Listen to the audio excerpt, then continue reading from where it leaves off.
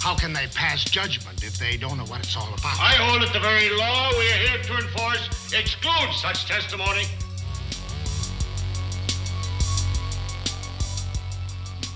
That remark is an insult to this entire community. And this community is an insult to the world.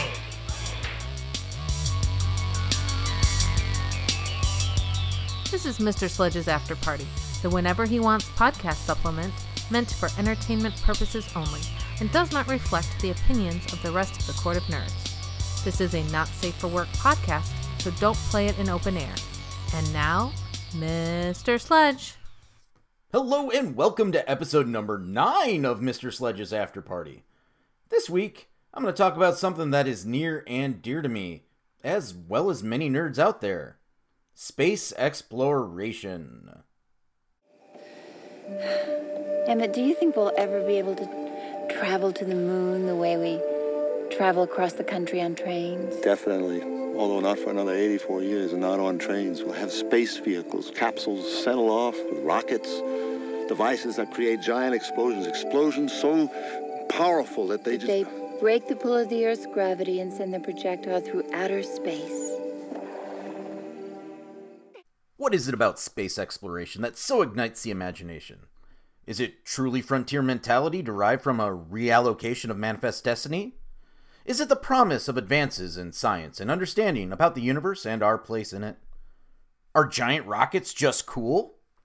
This past week, SpaceX tested their Falcon Heavy rocket, and Elon, in the most rock star of ways, put his own Tesla Roadster, complete with a mannequin and a copy of Hitchhiker's Guide, on course to Mars. Or at least Mars adjacent. Math can be hard. But what this all ignited was an age-old conversation about the efficacy of space exploration and what it can do for us. There are detractors on both sides of the political spectrum. On the liberal side, you got people like Bill Maher that, no matter how many times he has Neil deGrasse Tyson on his show, will always talk about the incredible amount of money spent on these endeavors, and couldn't that money be better spent on libraries and schools? I'm sure the rocket that put up the HBO satellite is okay, though. On the conservative side, money seems less an issue, oddly, and people like President Trump's nominee to run NASA, Jim Bridenstine, want to limit studies in areas they fundamentally disagree with, like climate science or cosmological study. I mean, if Jesus is coming back, it doesn't really matter, does it? I'm sure he still wears a seatbelt, though, and puts on sunscreen. These people tend to be noisy, though, and no matter how many data-driven arguments you give them, it is never enough. Bill Nye can correlate all the material and immaterial advances in space science has had on our everyday life, and you can have Neil Ferguson talk about the space race being a military endeavor and how it kept America safe by having conflict without using nukes, and it still doesn't matter. No matter what argument is given, proponents of these lines of thinking always circle back to their main point, even if you just discredited it. It often feels as if the conversation will continue to go in circles until one of you walks away. I could break down all the arguments for continuing space exploration, and in fact, expanding funding on these scientific endeavors. But many people have done that before me, and with far greater eloquence than I can ever muster. Besides, arguing with a libertarian over economic matters is as fruitful as arguing the definition of soon with a religious fundamentalist. So, it's best not to engage them in the first place, and hope that the majority of people see flaws in these lines of thinking. You can't talk a conspiracy theorist out of a conspiracy. You're just further proof of that conspiracy. Instead, I like to ask a question to the people who want to end space exploration and orbital studies. How do you define humanity? That's a big question, with no real wrong answer, and it is a foot in the door for me to talk about what humanity means to me. You see, to me, humanity is that terrestrial species that has arisen from a 4.5 billion year process of evolution.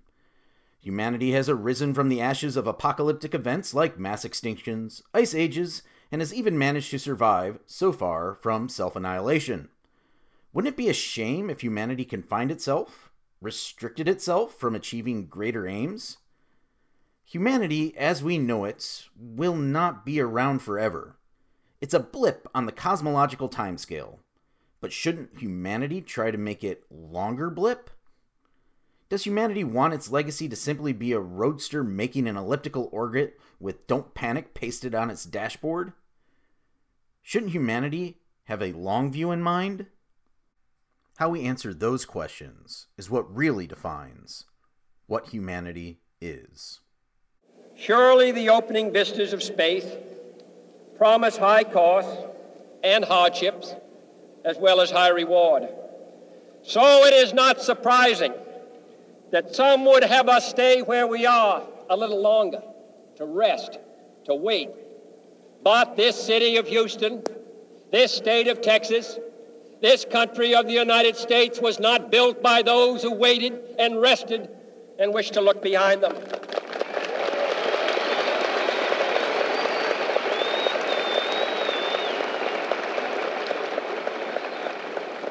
This country was conquered by those who move forward, and so will space. William Bradford, speaking in 1630 of the founding of the Plymouth Bay Colony, said that all great and honorable actions are accompanied with great difficulties, and both must be enterprised and overcome with answerable courage. If this capsule history of our progress teaches us anything, it is that man in his quest for knowledge and progress is determined and cannot be deterred. The exploration of space will go ahead, whether we join in it or not. And it is one of the great adventures of all time. And no nation which expects to be the leader of other nations can expect to stay behind in this race for space. Those who came before us made certain that this country rode the first waves of the Industrial Revolution, the first waves of modern invention, and the first wave of nuclear power.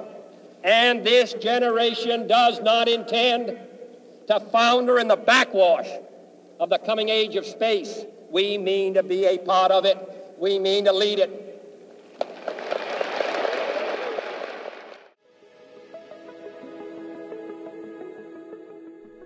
Thanks for listening to my after party, which might have been an excuse to listen to JFK speeches. Gosh, imagine a leader that pushed a noun and a verb together without the intent of blowing something up. If you're like me and you are ignorant of the world of wrestling and you need a primer, listen to That's So Braven, where you can find out what a heel is. It's more than just a part of your shoe. I'm Kevin from the Court of Nerds, imploring you to dream high, aim far, and to not be afraid of the dark. Bye!